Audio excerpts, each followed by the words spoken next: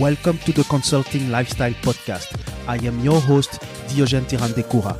On this show, you will discover the realities, the successes, and the struggles of business management and information technology consultants in the fast-moving B2B world.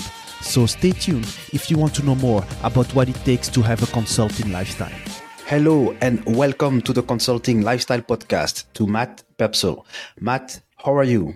I'm doing great, Diogène. How are you? Yeah, I'm doing great, Matt, and I think you're someone that has a very diverse experience, and the topic of leadership, I think, will be important during our whole conversation. But first, can you share like the highlights of your story to the audience? Yeah, happy to. I had my first adult job ever was courtesy of the United States Marine Corps, so I had military background. It was one of the first experiences I had. They jammed a book of leadership principles into my hand. And I thought, oh, man, adults take this stuff pretty seriously. So I spent 6 years in the Marine Corps. And then when I got out, I showed up to my first civilian job. And I was like, let's do more of that leadership development stuff. And they said, what are you talking about? And it was my first realization that, oh, not every organization invests in leadership the same way that I had experienced. So I also found that my leadership techniques and approaches that I had used in the military didn't translate very well to civilian life. So I almost had to relearn how to lead in that context. But I loved it. I just started studying. I had books on tape, just anything I could consume about how to become a better leader. And eventually I was so committed that I enrolled in a PhD program in psychology to study leadership and coaching.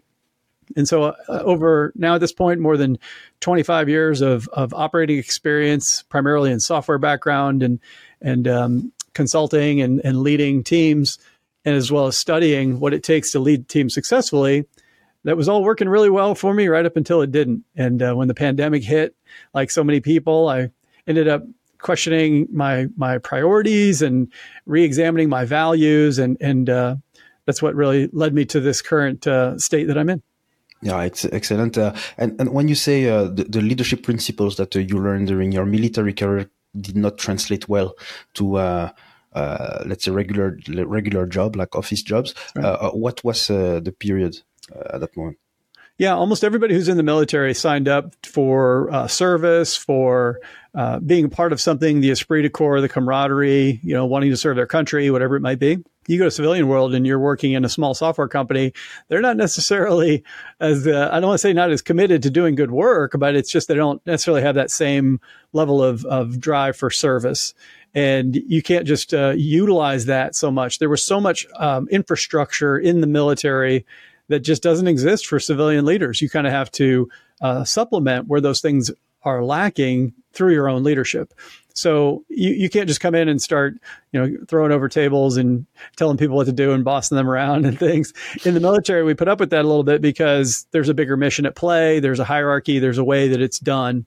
In the civilian world, it's a lot more about influence. It's a lot more about, yes, giving direction, but doing it in a very thoughtful way.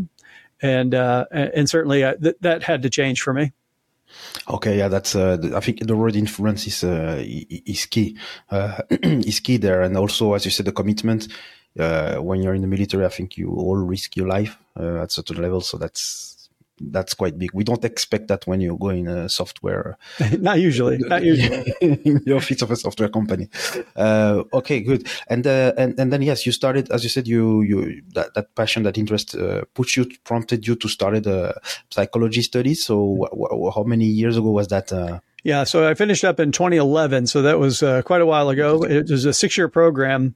In the dissertation, the work that I did, I was doing research on technology-assisted coaching. So pairing a coach with people who are going through different goal achievement programs, but connecting exclusively through software, through the internet, and was able to produce very similar outcomes in terms of goal attainment and well-being and levels of hope and things that I was studying. So it really kind of bolstered my commitment to coaching and development and helping people by drawing out of them their pathways to success, which was great to see that we can use technology to help us do those things. That is excellent. And is that at that moment that you determine that there are always 3 Bs into someone, or? Yeah, that came a little bit later in the sense that when the pandemic hit and I started to think about what is it that I'm experiencing, and I was kind of going through this process where I was still committed to my company and to my role and to being a leader, but I didn't feel like I was showing up as a leader the way that I wanted to. And I think that for me, what that did is it led me to examine what has really changed, what's happened in the landscape that in this tumultuous time. And what I did is I went all the way back to the beginning and I thought about work itself, because my relationship with work had changed. And I was seeing this also for people all around me, whether you're a solopreneur or whether you're part of a Fortune 500 company, you have a relationship. Work plays a role in your life. Some people build their lives around work. Some people build their work around their life, but it plays a relationship. And so what had happened was I started to look back at the history of work. And obviously over the last 3 years, 5 years, it's the way we've worked has changed completely. So many people are remote or hybrid. It's more collaborative than ever work is. Knowledge economy, technology has fundamentally changed almost every industry that I can think of. So the work is totally different. What also I find is that the workers today, and myself included, are different as well. We expect more than just a paycheck and good benefits. And this is where the 3 B's that I came to find, where every worker wants some level of being, belonging, and something bigger than themselves. And so when you think about being, how can I show up fully as myself and not have to hide away parts of me? I can truly be authentic. Belonging is all about creating strong social ties with my teammates and those people around me. And then serving something bigger than myself is really the fact that any of those self pursuits can only take me so far. I want to have purpose and meaning in my life. And I'm only here on this earth for so long. So I want to make sure that it counts. And what I found is that those are the 3 B's that drive workers today. And while those 2 domains, the work and the worker, have fundamentally changed, when I was thinking about my domain of leadership, it hasn't changed much at all. And I think that was really eye-opening for me to think about everything has evolved, but leadership hasn't. So what do we need to do now to meet people where they are? Okay, that's very interesting. When you say leadership has not changed, what do you mean there? So like if we think about leadership in the old days, it was very authoritative. If you think about just ordering people what to do, think about working factories back in the Industrial Revolution, there was not a lot of nicey nice, right? Later on, we started to see transactional leadership take place. And then there was transformational leadership. We see techniques like servant leadership back in the 80s and more recently, authentic leadership. But it's fundamentally, there hasn't been that much new happening in the area of leadership, despite the fact that everything around us is new. And so I started to think about, well, what is it that we can do to address these needs, these very human needs that people have? And we're going to need a very human form of leadership to help them. Mm-hmm. Okay, so when you say it hasn't changed, because it's like there are some new adjectives like servant, transformational. Maybe the way we qualify leadership has changed, but what the leader actually has to do or has to be has not changed. That's what you mean. I think that's very true. And I feel like if we take our cues from the world of work as an example and how the work has changed, today what we're seeing is this evolution. The most advanced organizations today are pursuing corporate social responsibility. They're pursuing environment, society, and governance, ESG. They're pursuing conscious capitalism, now recognizing that we have to serve more stakeholders than just the bottom line. It's a more selfless form of organization, right? Now I can benefit the environment. I can benefit my community stakeholders. I can give back to the communities in which my business operates. Certainly, I want my employee welfare to be high. And yes, of course, we want to have profitable businesses too. So businesses have sort of left their own self-interest to some extent to try to be about more than just profits. The workers themselves, like you say, wanting purpose, meaning, something bigger than myself. So for me, what that was a cue is saying that leadership itself, how do we move from our own self-interest, our own leader as the sort of the center of the action, and taking a cue from those other domains? What if leadership really isn't about me at all? What if it's about the mission? And what if it's about the other people? Can I, have that type of selfless approach in my leadership? And for me, that's exactly the answer that we need. Okay, excellent, excellent. And you mentioned that you, if I'm not wrong, you do coach some individuals and organizations. A little bit. I think definitely in terms of coaching is a practice that I just have such a profound respect for. And I work with a lot of coaches who do great work, not even just executive level coaching. We're starting to see technology assisted coaching make it much more accessible. We're starting to also see, group based coaching become increasingly popular for cohorts of people going through similar challenges, peer coaching. So yeah, I definitely try to stay close to those things. Okay, that is excellent. And today you have written a book, and when I see your website, I think the way you lay out your story is amazing. I encourage anyone that is listening to the episode to look actually at your website. Also, there is something that you mentioned pretty strongly is realize your true potential. That's right. When you say that, what is behind that? Yeah, when we think about potential, it's like if I walk into a room of workers and I say, hop to your feet if you consider yourself to be a highly capable leader. Wow. You think a lot of people are going to jump to their feet? I think we have such a mystique when it comes to leadership and what it even means. There's no generally accepted definition. So the first thing is that when we think about what is our true potential, I believe that every worker at every level of every organization is a leader. Certainly, I was trained that way in the Marine Corps. That was a philosophy that stuck with me. I think that even if you're an individual contributor or a solopreneur, you manage your projects, you manage yourself, you manage your interactions with those around you. Those are all acts of leadership. So I want everyone to feel like, okay, I'm not ashamed or hesitant to call myself a leader. So we all have the potential to lead. And at every email, every conversation, everything, there are leadership opportunities. But the true potential, I think, for me, what I found is that we buy into a lot of storylines. We tell ourselves, oh, I'm not deserving, or, there's so much, we beat ourselves up if we're not perfect. Well, I know a lot of leaders, but I don't know any perfect leaders, right? Mm-hmm. For myself, growing up in the working world, it was a lot of being, having imposter syndrome, being an insecure overachiever, not feeling like I measured up and just beating myself up over these things. And that wasn't a reflection of my true potential. The truth is, like every other leader, I'm a work in progress. There's things that I'm actually, really good at and some things that I'm complete rubbish at, and that's fine. And I've had failures, sure. But how do I actually experience and express some level of self-compassion and self-acceptance for those things? And start to realize that the truth is, and this is the part of the true potential, is that if we can just tap into our natural essence and allow it to flow through our leadership without all the baggage and the distortion that we create, with some of our patterns of thinking, all of a sudden we can realize that true potential. And that's what it's all about, is trying to understand how things, the true nature of things, as well as how to remove a lot of our own self-limiting beliefs and our behaviors in order to get closer to that ideal. Okay, that is an excellent explanation, and I think that will be a great process for anyone who would like to interact with you on that. And to expand also on that, you have written a book, Expand the Circle, and I think it's an interesting cover and an interesting title. So can you explain both? Yeah, I think that I decided to write the book as I was starting to bounce back from some of the challenges that I originally experienced during the pandemic and not showing up the way that I wanted to as a leader.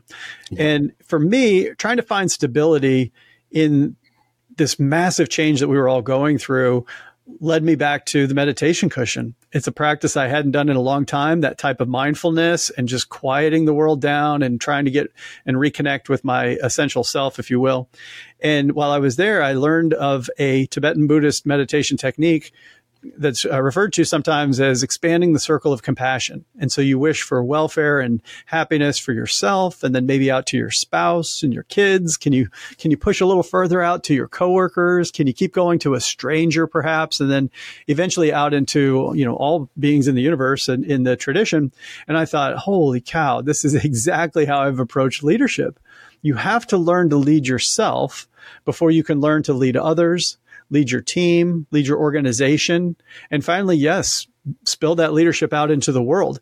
And so that became a 5-step framework for me to examine leadership and to understand, like, how could we have this ancient wisdom practice, 2,500 years in the making, and apply it to leadership. But as a Western trained psychologist, then I'm like, okay, well, we have to do the research. And so as I started to break down, what does it mean to lead yourself? I started to uncover these themes of self-awareness and self-acceptance, self-confidence, talking about authenticity, and then finally self-transcendence, where you realize it's not all about you. So the book is really an examination of my own experience and discovering all of these different elements that make up those 5 pillars of leading yourself and others in your team and so forth, and really providing a set of practical exercises that every leader at every level can use to develop that capacity that we all have to truly emerge as enlightened leaders. That's great. And how often, on a personal level, how often do you check yourself actually? Are you checking that you are actually leading yourself as an enlightened leader? Yeah. So my meditation practice, for example, continues every day. I try to meditate every day, and some sessions are better than others, of course, because I'm human. I'm still, pretty new at this, a couple of years in, but I'm committed to that level of quiet and that level of allowing sort of clarity to emerge. So that is a daily practice. In terms of my own self-assessment, I try to do it once a month, where I sit down and realize, have I let something slip? Have I got an area that I want to lean into? It helps me set my priorities. So as an example, self-awareness doesn't come just from self-examination, which I encourage all leaders to do, but also feedback. So if I haven't checked in a while with people around me, I might ask, how am I showing up for you? If I ask that to the people who are on my team, they may surprise me with their answers. You seem a little tired this week. Oh, interesting. Right. So that level of awareness is not a one and done kind of, oh, I'm aware now, I can just keep moving on. No, you got to check in with yourself, to your point, every so often. So I find that that's helpful to go back and do it. And then once you have picked, call it 2 or 3 areas to focus on that you want to get better at, using the exercises, using other outside reading, there's lots of different techniques you can use to employ those things. Okay. That is, that is excellent. And I think indeed what you teach, you also practice it for yourself, and then you look with getting the regular feedback from others. I think that is very important. There is a question that I have in mind, and something that I often see. So I used to live in Europe, and now I live in Canada, and now I'm more used to the North American culture. But something that I have seen with a lot of leaders in corporate, I know that it's not the majority, but I noticed that it's quite common that someone that has a military background end up being in a leadership position or leadership role in corporate. Do you have an idea why? There's some level of assertiveness and dependability and confidence that gets ingrained into people in the military based on the high stakes situations that they sort of develop in. So I tend to hear that military people are consistent and, as I mentioned, reliable. And those are good traits. They also teach military people typically how to have a commanding presence. And I think that there was a time when the military was seen as being very hierarchical, with lots of layers, and it was well suited to very large organizations that also tend to be hierarchical and matrixed.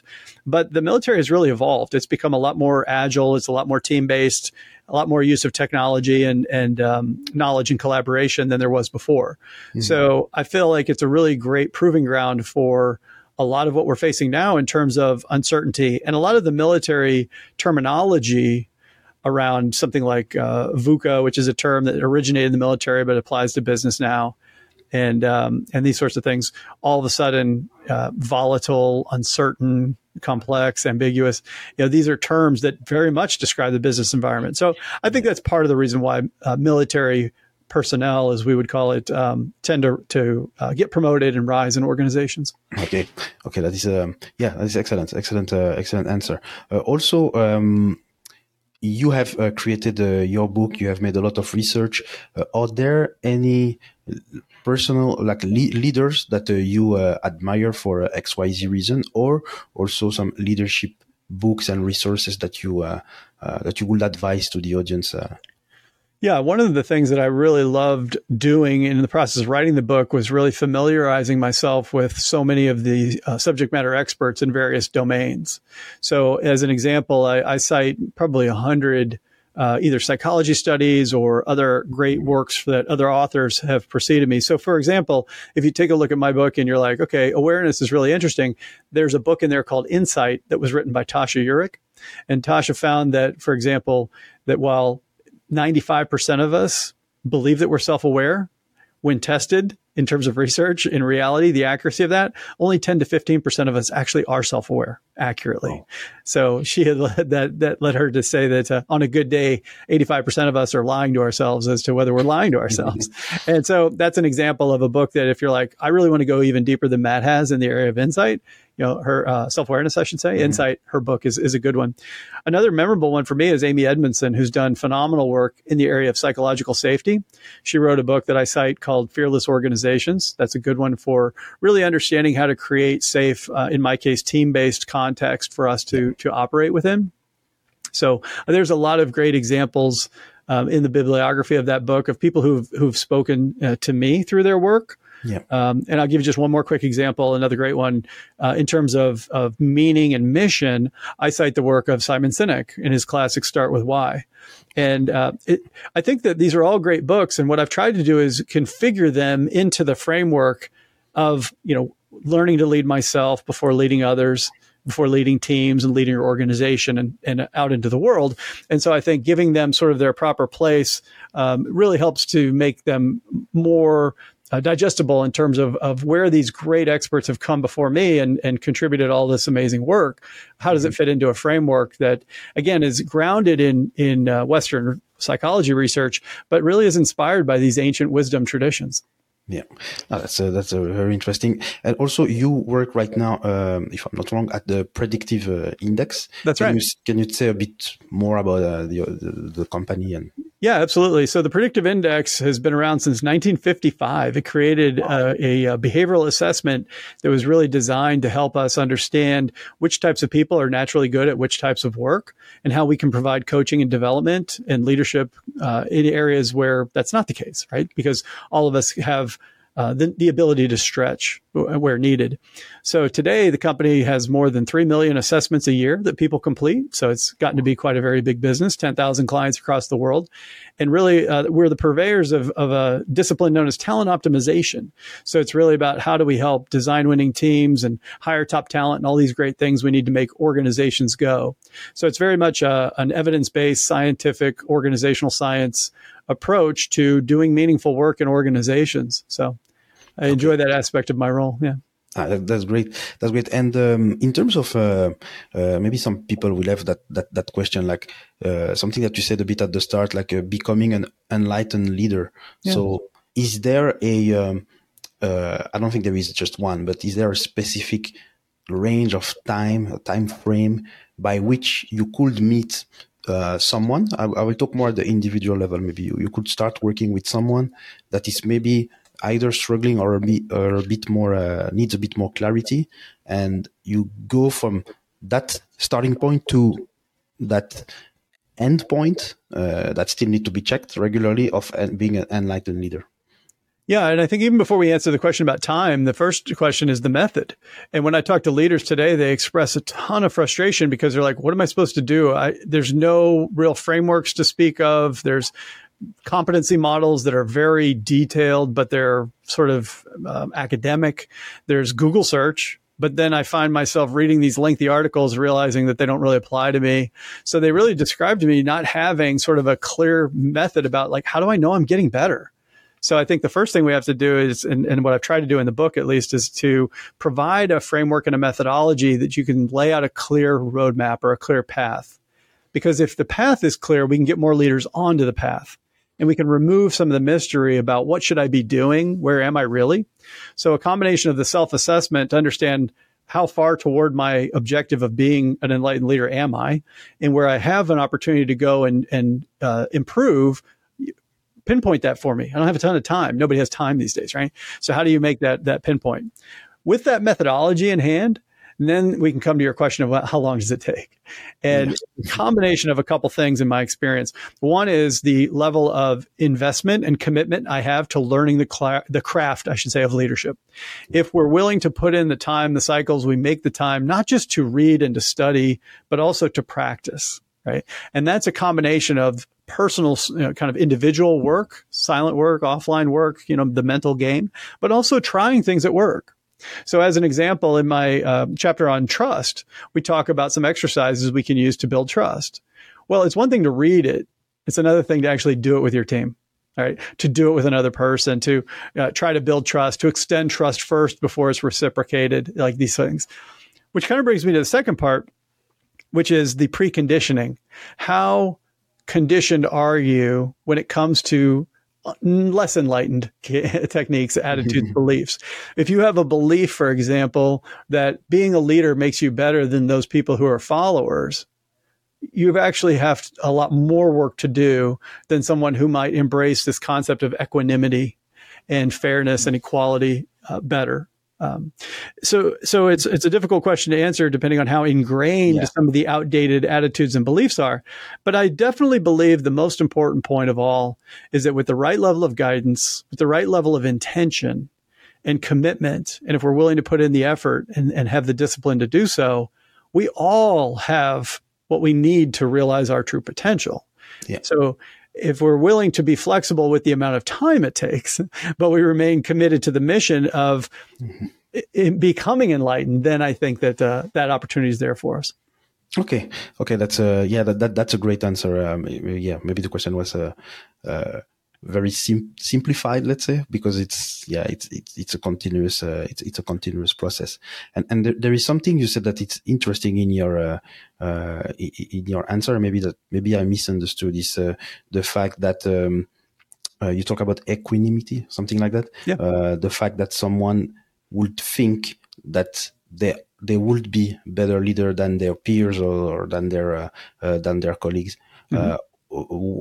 Can you reiterate and explain why that could be a negative? Or I think as an example, if we think about organizations first, and we say if a company makes a ton of money, huge success, lots of revenue, tons of profit, is it okay for them to pollute the planet? And the answer, of course, is no. Why should they? Well, they're very successful. They should be able to do whatever they want. You're like, no, it doesn't work that way. We all share the planet, right? So we're all share equally. We shouldn't allow, just because, an organization of a certain capability or state, that they don't get to just do those terrible things. It's also true for people. So every one of us wants to be happy. We want to be free of suffering. We want to, have a great time at work. We want to do meaningful work equally. So for us to see ourselves as different or better than other people actually sets us back in terms of an enlightened leadership approach. But if we say we all have the same access that we want to these enlightened techniques, and we all deserve to experience them the same, I don't feel like I'm giving up power as a leader because I'm making myself equivalent to everyone else. That's actually where enlightened power comes from. And that's where that intention in seeing my opportunity to really have my true impact is going to come from. The more I try to set myself apart, the more I'm actually watering down my leadership ability, because now people don't feel like they can relate to me. I've hurt trust. I've created an environment that's not safe, and it's working against anything I might want to be trying to do with my leadership. Okay, excellent. That's really an excellent explanation. And I think the audience gets a really insight into your vision of leadership. Maybe one last question I have for you, Matt, is when I say consulting lifestyle, as you are really consulting a lot of people and organizations in their leadership journey. When I say consulting lifestyle, what does that mean to you?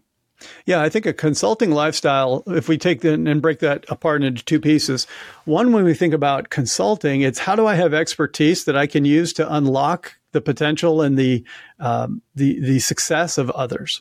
Right. So the nature that it's consulting is that you're in a helper role, right? You're not doing the thing. You're a consultant. You're helping them do the thing. So first one is this notion of a combination of expertise, because as a consultant, I know things. And the other is service, because I want to help.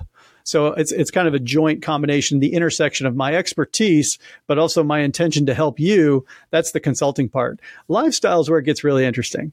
So a lifestyle that is built around the impact and the work that you want to have in the world, but also satisfies what you want for your own life experience to be like. I said a little bit earlier, we all want to be happy and free of suffering. Well, what does that mean in terms of the role work plays within your life? If you're basically having a successful consulting practice, you're using your expertise, you're helping your clients make a huge difference, but it's coming at the cost of your personal relationships with your family, and it's coming at the cost of your own physical health, that's not success. We can't define success too narrowly, when in reality, if it pulls us away from our true capacity and our true potential. So for me, I think it would be all about getting clear about what that lifestyle means in terms of a holistic definition of what success looks like. And yes, work is going to be an important pillar, especially, when we're at our prime working age. But I think that the lifestyle is one that allows me to have this outsized impact on people around me, my clients, and certainly allows me to be at my best and show up for my family and my community and for society with as much energy and natural capability as I can muster. So to me, that's what the lifestyle is all about. It's a holistic approach to, what it truly means to be human and to be successful as a human, in this time that I'm here. That's a excellent and a really comprehensive answer. Thanks a lot for that. And if people want to find you, where can they go?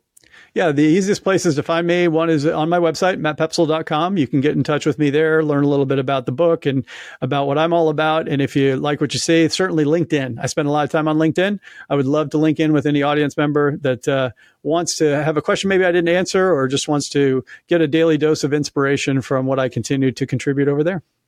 That's great. And do you also have a podcast? I have a podcast called Lead the People. I would love to have anybody check that out if they'd like to. It covers a lot of ground, but it's all guests who enjoy talking about this topic, and would love to have listeners check it out. Okay, excellent. We will also put all those details into inside the show notes of the episode.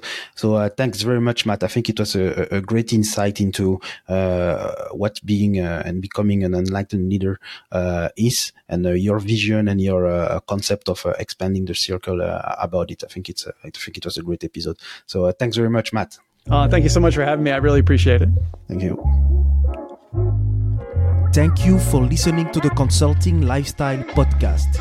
Leave a review on iTunes if you have enjoyed the episode, and subscribe to the podcast so that you get notified to hear other episodes with your host, Diogène Tirandekura.